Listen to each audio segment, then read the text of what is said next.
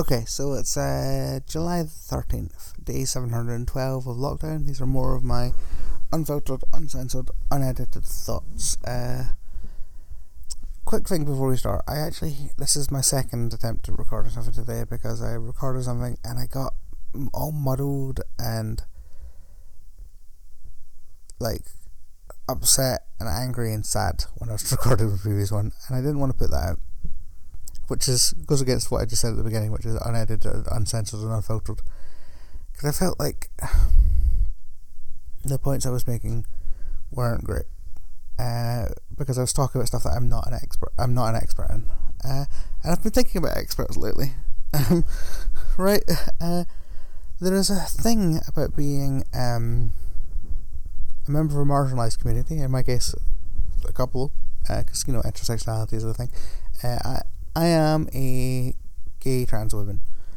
I don't know if I've mentioned that before. If I haven't, and you're shocked, oh my god, I'm sorry. But there's this weird thing when you are part of a marginalised community where you're expected to be an expert in everything to do with that marginalised identity, right? And even things that you wouldn't think are stuff you'd have to be an expert in. I regularly get asked by strangers on the internet how to deal with the issue of trans women in prisons. Right? And here's the thing, and this is a thing that I'm very comfortable saying. I don't know how to deal with the issue of that, or the issues that might arise from that, because I'm not an expert in how prisons work. I don't really understand how prisons work. I don't know what the current rules are, and here's the wild thing I think a lot of people need to admit more. I don't need to understand that to be a trans woman, right? But there's this whole idea that I am expected to be at all times an expert in biology, in society, in feminism, in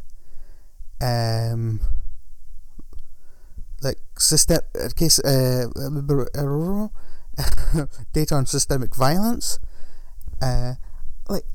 It's an impossibly long list of things that trans people are always asked about, right? Always. It's like, oh, well, what about this? And I'm like, sometimes somebody will say that to me and I'm like, this is the first time I'm seeing this statistic that you've thrown at me, or this opinion that you're throwing at me. I have no idea what you're talking about. I don't know. Right?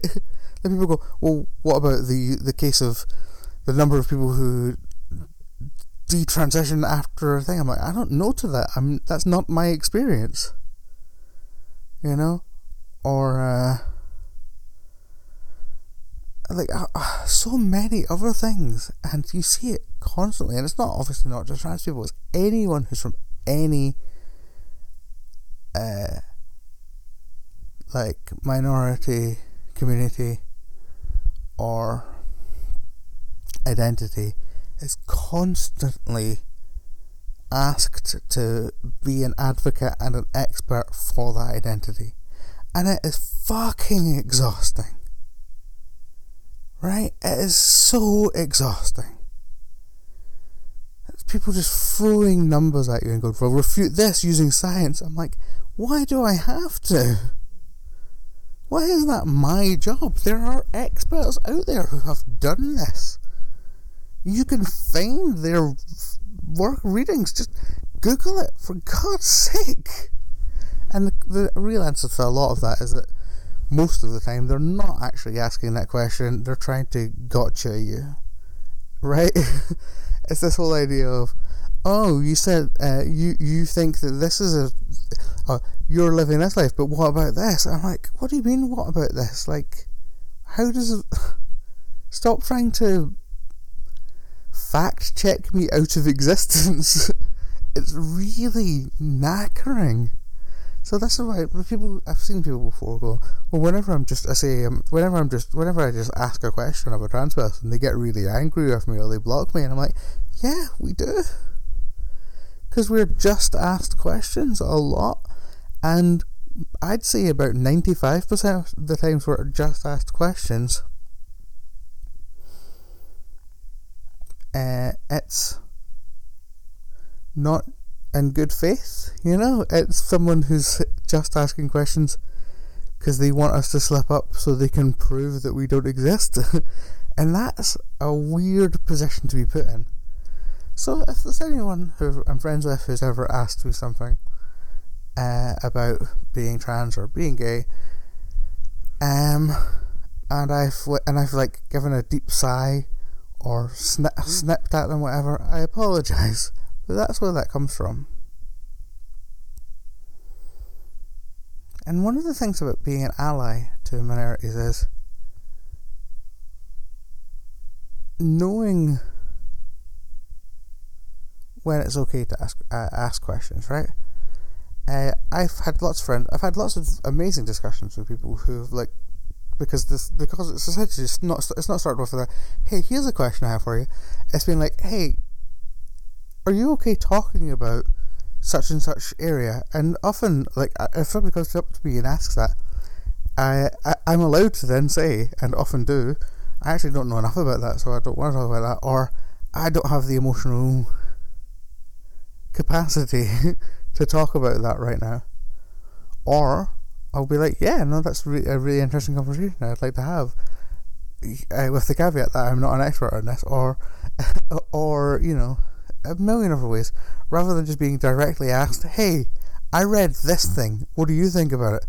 My answer, if it's a new thing that I've not read, will usually be, I don't know. And with the internet how it is, and we have access to hundreds and thousands of millions of people, some of whom are absolutely experts in their field, it is wild to me that people will just proclaim things as if they are experts on things. One of the huge things that I think has come out of the Black Lives Matter movement for me personally is it's totally made me think about what the position of an ally is. And I'm like, my position is not to step forward and extemporize about what I feel about these issues, right? Which is what I sort of almost ended up falling into the trap of doing in the previous recording of this that I deleted. That's not my job. I'm a very white middle class trans woman from the UK. It's not necessary for me to have a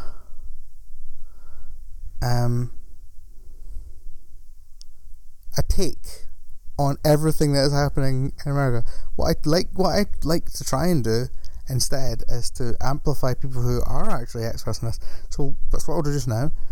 There is an incredible person on Instagram called Sonia Renee Taylor,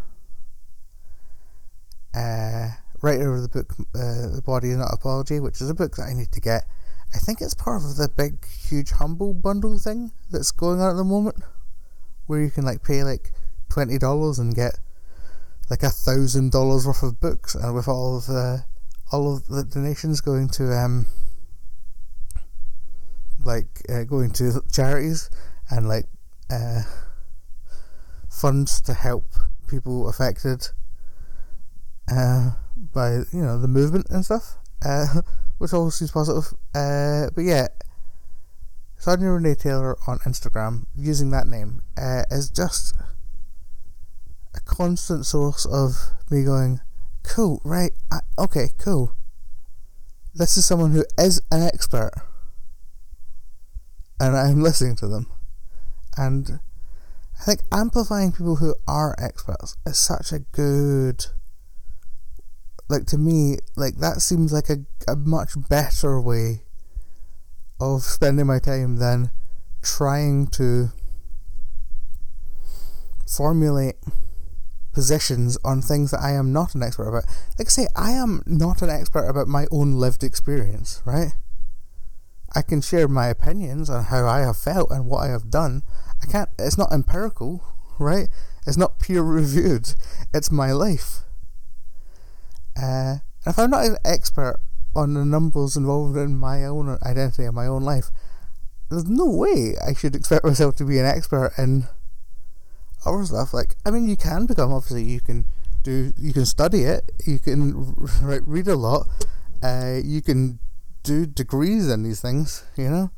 I have not done a degree in these things, and I have not read nearly enough.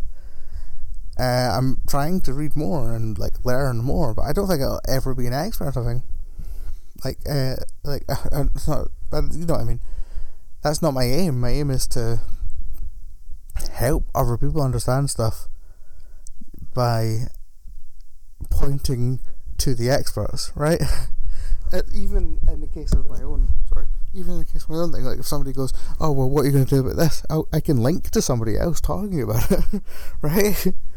And I think there's a thing where because we have access to all of this information, there is a tendency in certain people, certain groups, to proclaim yourself as an expert of things, and I think it's important to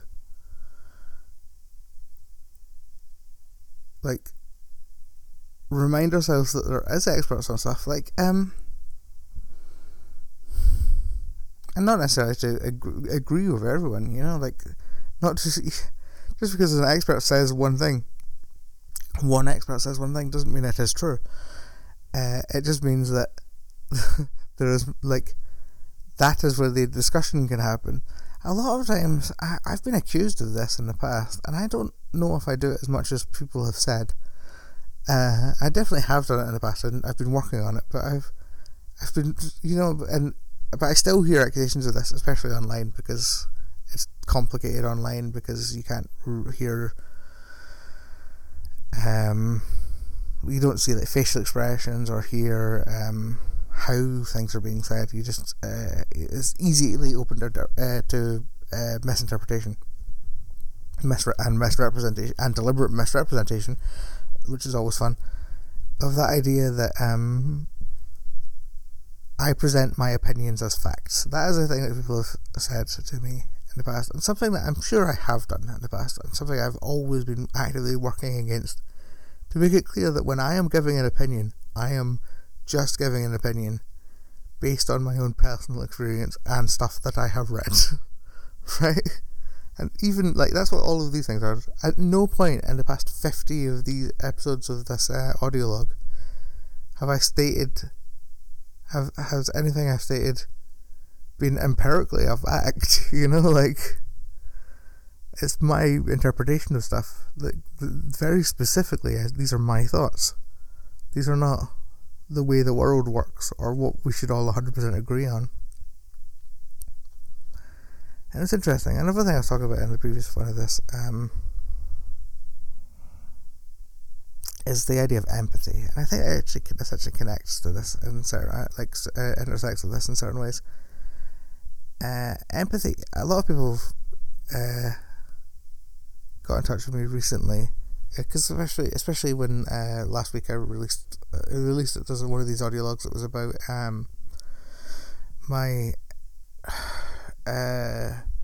my experiences of friendship as somebody with social anxiety, and how that comes together. And a lot of people, and more than one person reached out to me to talk to me about that, which is really nice. Thank you. And a couple of people in that correspondence referred to me as an empathetic person, and I'm like, yeah, okay, I can see that. Empathy is interesting. As somebody who has OCD and a bunch of other anxiety disorders and stuff, I have in the past, and still to an extent to this day, fallen into the trap, I want to say, this is a weird way of phrasing it, or have experienced the world through hyper empathy. which is to say, too much empathy, to the detriment of myself, right? Because being empathetic is, I think, not a bad thing, right? I'd be reluctant to say that empathy is inherently morally good, right? I don't think I can make that kind of judgment. Morality is very complicated, but I think trying to empathise with other people is generally a positive thing. When it becomes negative, as for me, specifically for me as an individual, is when I am caring more about what other people think than what I think, or caring more about how other people feel than what I feel, or putting so much effort into making sure no harm comes to other people that I actively harm myself. Like that's one of the issues. OCD also leads to the idea of hyper responsibility, which is the idea that I see you. I have again, this is something I have personal experience in. Feel responsible for the happiness of others, and when I say others, I don't just mean like good friends, right? Because that's something that I think a lot of people can understand. The idea of like, oh, I want to help my friend be happier. That's good. Okay, good, yeah. Whereas I would be in a situation of I want to make sure. No, in fact, not I want to make sure. I am responsible for the well-being of every stranger I walk past today. And that's exhausting, right? Can you imagine that? Can you empathise with that position? It was rough, and I've worked on that a lot to realise that I cannot be responsible for somebody else's feelings. No individual could be responsible for another individual's feelings. That's not how anything works. Your behaviour can have the consequences of other people feeling a certain way, and you can discuss to what extent, and there's you can debate to what extent, either internally or with the other person, that is you or that is them, but you cannot fundamentally stop someone from being upset or cause someone to not be happy. That's not how this works. That's not how anything works. Again, that's not to say your actions don't have consequences and you can't affect someone, but it's not just you. It's the million other things that are going on with that individual, and that's where empathy comes in, I guess. That's the idea of being aware that your actions have consequences. Okay, another reason, and your actions can affect other people. Not that they control, that they are that your actions are responsible for how another person feels, but the fact your actions can affect how another person feels, and that's a significant difference that is sometimes forgotten. And another reason that empathy is something I was interested in talking about today is that I was watching a streamer on Twitch, a live someone who streams themselves playing video games, who finished playing The Last of Us Part 2. I've talked about The Last of Us Part 2 on these audio logs before, and I'm not going to spoil anything because it's an incredible game that I think you should watch, play. Hey, you can watch it as well. There are people who were watching this live stream that had never played it, but there was a discussion about it afterwards, and this it was really interesting because I think a lot of people agreed, and this is, again, these are not facts, these are people's opinions. This is art. You can't have a factual response to art, right? That my interpretation of art can never be fact. It is an interpretation. It is my opinion of it. That's how I believe that these things are. It's not like, oh, this is good objectively, or this is bad objectively, right? That's not helpful or thoughtful in any way. But there was a tendency for people to believe this, and I definitely believe this to be the case, that it's a game that is about essentially about empathy. I don't want to get into it too much, but the protagonist that you play is somebody who suffers a great loss, and the antagonist is the person responsible, and in this case, is again, this is right. It comes back to responsible for causing that. So you go on a mission of revenge because it's a heightened world where violence is the response, right? And it's a video game. So you go around and you kill people in order to try and get to the first. It's a revenge. It's a revenge thriller, right? But the game constantly makes you, as the player, not necessarily the character you're playing at, and this is something I find really interesting, aware through some fun storytelling tricks of the consequences of your actions, right? So there are times in that game where I will do something as Ellie, right? Who's the main character, and I will pause for a second and be like, "Oh man, that was rough. What I just did is really not great. I know that I'm doing this for what is essential. What is? I know the reason why this character is doing these things, and I am, as the player, by extension, enabling these things to happen, but I don't feel good about it. There's points where I actively did not feel good about what the character I was playing as did. The character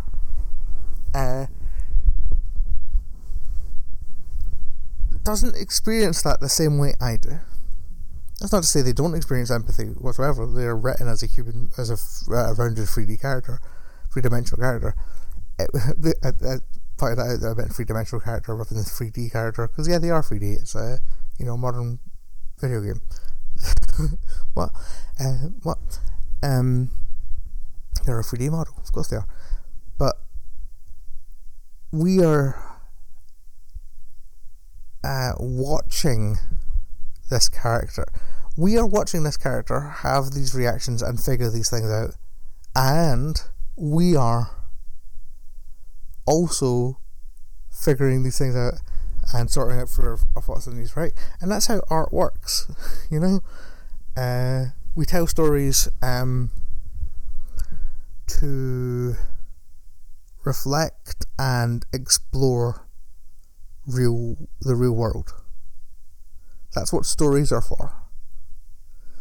They're not just like, they don't just exist. Like, I mean, even also, they exist to entertain us and to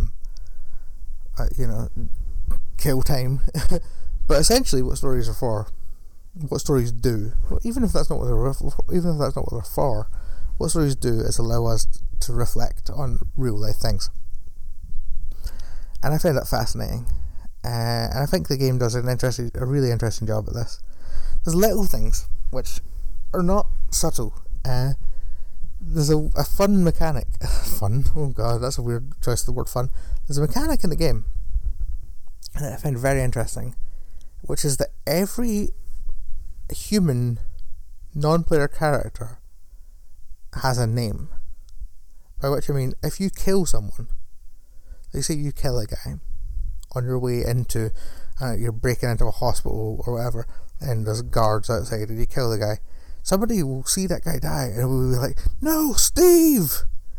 And you're like, oh, that's not just a faceless villain, that's a guy called Steve.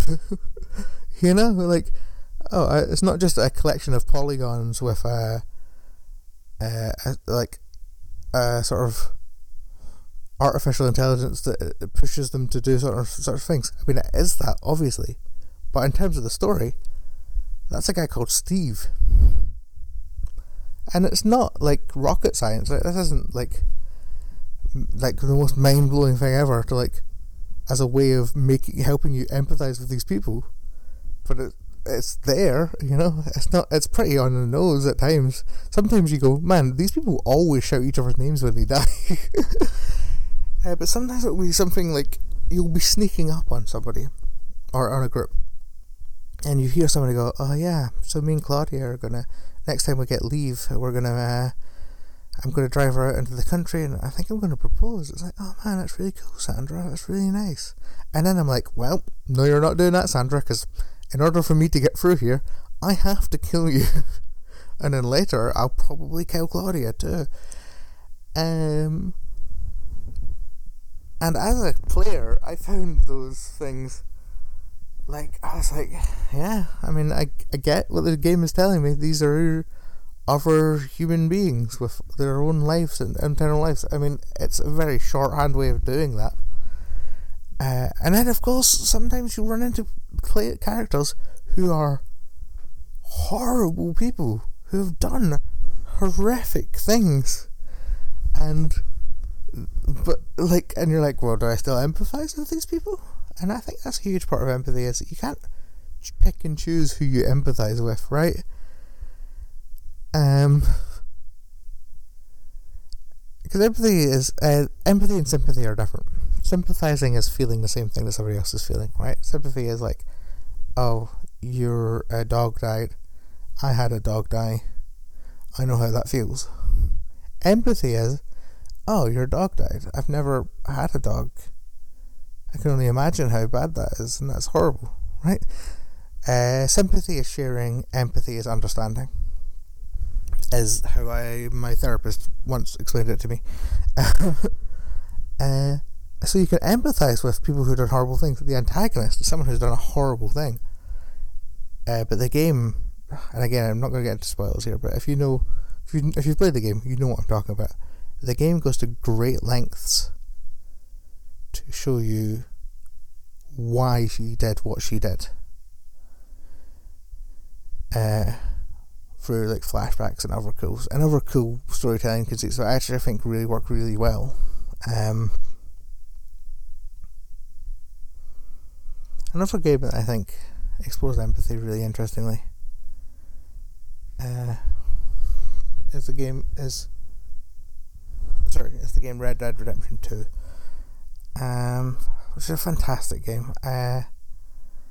Just a fantastic quality computer game. It's a PlayStation 4 game from Rockstar Games, who do like Grand Theft Auto and the first Red Dead Redemption. And you play a cowboy, not even a cowboy, a criminal. You're outright a criminal in the Old West, called Arthur Morgan. And the game starts, your gang, the Van der Linde gang that you've been a member of since you were a child, has recently run into some trouble at an attempted robbery on a boat. Right? That's the fundamental, like, no spoilers, that's how that starts. So, but after you sort of run away from the consequences of your actions there, you get back to being a criminal. You get back to doing criminal things. Robbing people, robbing stagecoaches, bank robbery, fighting with rival gangs, all these things, all these classic cowboy criminal things. And one of the main antagonists in this game is, and in the first game, is a government sort of like officer, right, whose job it is to track you down, like a Pinkerton agent. Actually, the Pinkertons, I said government officer there. I actually don't think the Pinkertons are government, are they? But anyway, someone whose job it is to enact justice on criminals. And you are a criminal, right? In most other shows or whatever, you would be the antagonist. But in this, you're not. You play as you, and it's interesting because, again, like Last of Us and like other art pieces of art that are like art and entertainment, I use those words interchangeably a lot. that ask you to do these things, you, like, at one point, one of your members of your gang is essentially a loan shark, and you have to go and rough up the people who owe you money to get the money. And, like, some of them will be like, I'm a poor farmer, and, like, there's been a drought and we couldn't grow anything, we don't have the money, and you still have to hit them up for that money, right? And that feels horrible. You're like, oh man. And then through series of events and the plot, Arthur starts to sort of, this isn't a huge spoiler, his views on survival and being part of this community of the gang, because it is a family essentially, change in different ways. And it's fascinating to me, because there's so much of it, again, it's just about this idea of empathy.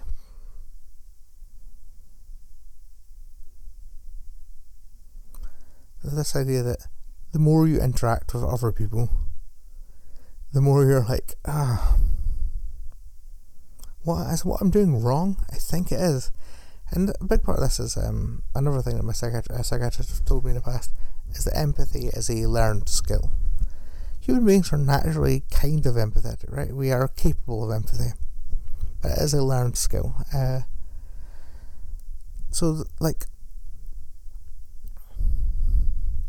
because of that, like, if you grow up in a situation where you are emotionally neglected, or abused, or impoverished, or isolated, or any hundreds of reasons why you are not in a position where you regularly practice empathy, like you're not given space to explore that, you end up not being as empathetic a person, right? And that's not an inherently, like, this is the thing, I don't think there's an inherent moral goodness to being empathetic. I think it's something that is worth striving for, because it can help you be a better person by causing less harm in the world.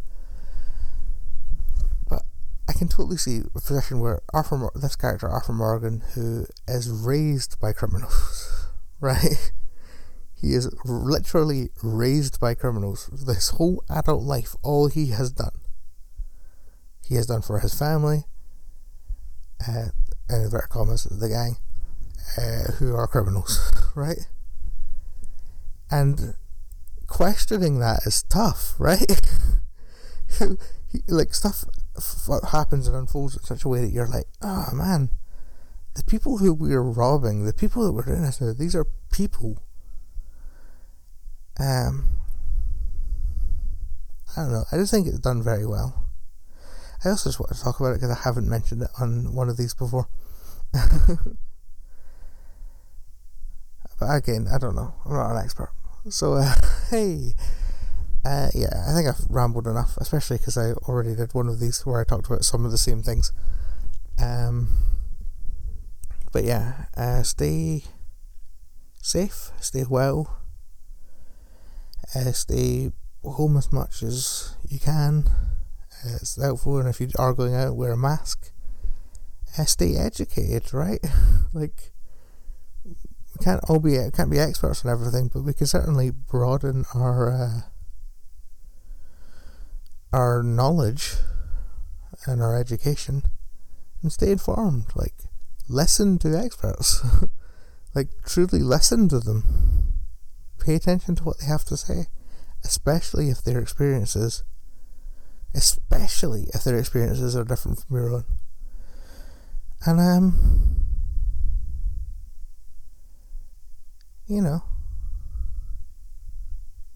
just try and do your best to not add harm to this world, right? I think we can all agree that's a good thing. Okay, my name is Marajai. Thank you very much, and goodbye.